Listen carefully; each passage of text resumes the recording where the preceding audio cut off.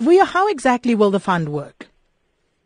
Well, the fund would be looking at addressing issues that are relating to the National Development Plan, for example, and the aim would be nation building. So the first thing that we're facing now is an issue around education, and also the issues that have been raised with the Roads Must Fall campaign and the Fees Must Fall campaign. And the answer is, okay, if roads must fall, what must rise in its stead that will then represent us? If fees are going to fall, what must rise to make sure that we're able to maintain the same level of infrastructure, the standard of education, and actually be able to have world-class graduates? And therefore the fund will be then looking at addressing those issues in a very creative way that would also enhance growth, because to just deal with them in a way that will not enhance growth, it's not going to bring any sustainability. So you say the fund would not be a government or private sector fund. So who will oversee it? So what you have is a private equity structure that has sovereign wealth fund kind of principles in order, because private equity is so cloaked in secrecy and stuff. So, but in order to be able to drive growth, you need that kind of structure. But then you need also radical transparency to say how the money is coming in, who's going to be managing the fund, and who's going to be benefiting from the fund, and being able to see the different programs that are actually benefiting the beneficiaries and the impact that those beneficiaries are making to driving economic growth. And so when you look at the management structure, you would have different fund managers, because it's quite a big fund, but you'll have different funds that look at different mandates. And part of the process is to be able to select those fund managers that can be able to be allocated portion of capital, but be able to creatively deal with the socio-economic issues in a way that also generates economic growth. And we're going to be going on the roadshow to be able to explain this more with different stakeholders. So, for example, we'll be engaging with the companies on the JSE and the shareholders on the JSE and the asset managers. And then also, we're looking for a platform to be able to sit with the students, to be able to say, how can they be able to put skin in the game if they are going to benefit from the fund.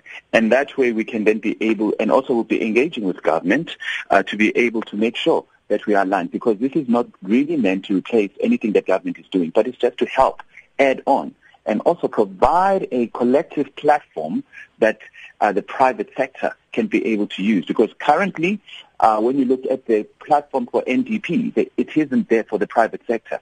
And this could actually be the best platform to be able to do that because of the transparency element, but also at the issues of driving business growth.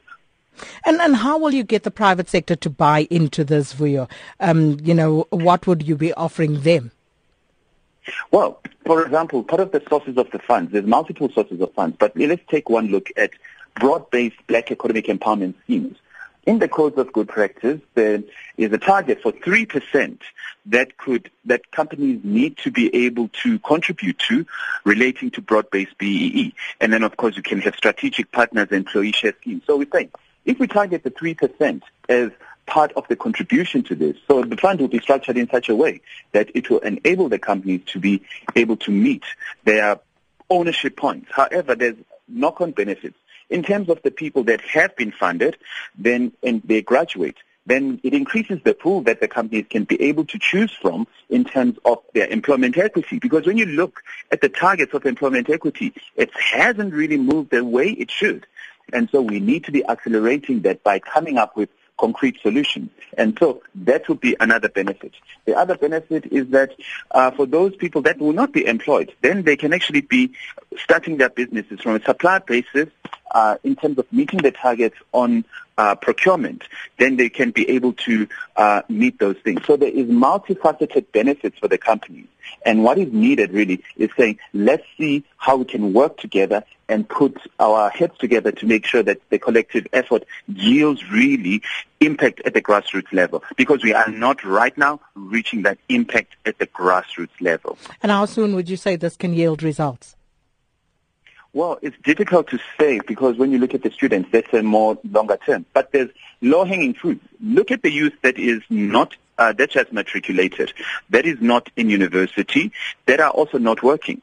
those are the low-hanging fruits to be saying, how can we help them, equip them quickly with some of the low-level skills where they can be able to learn how to run a business, but give them seed capital and also assistance in terms of non-financial assistance to be able to accelerate their engagement in business. So those are the low-hanging fruits, and then there will be the long-term kind of impact that you will see once the students graduate who have benefited from the fund. But for us, the bottom line is there must be skin in the game for everyone. There's no such thing as a free ride. So that's how you're going to be able to have sustainable economic growth. Well, thank you so much. Vuyo Jack, Executive Chairman at PowerDex, giving us a possible solution to this fees situation.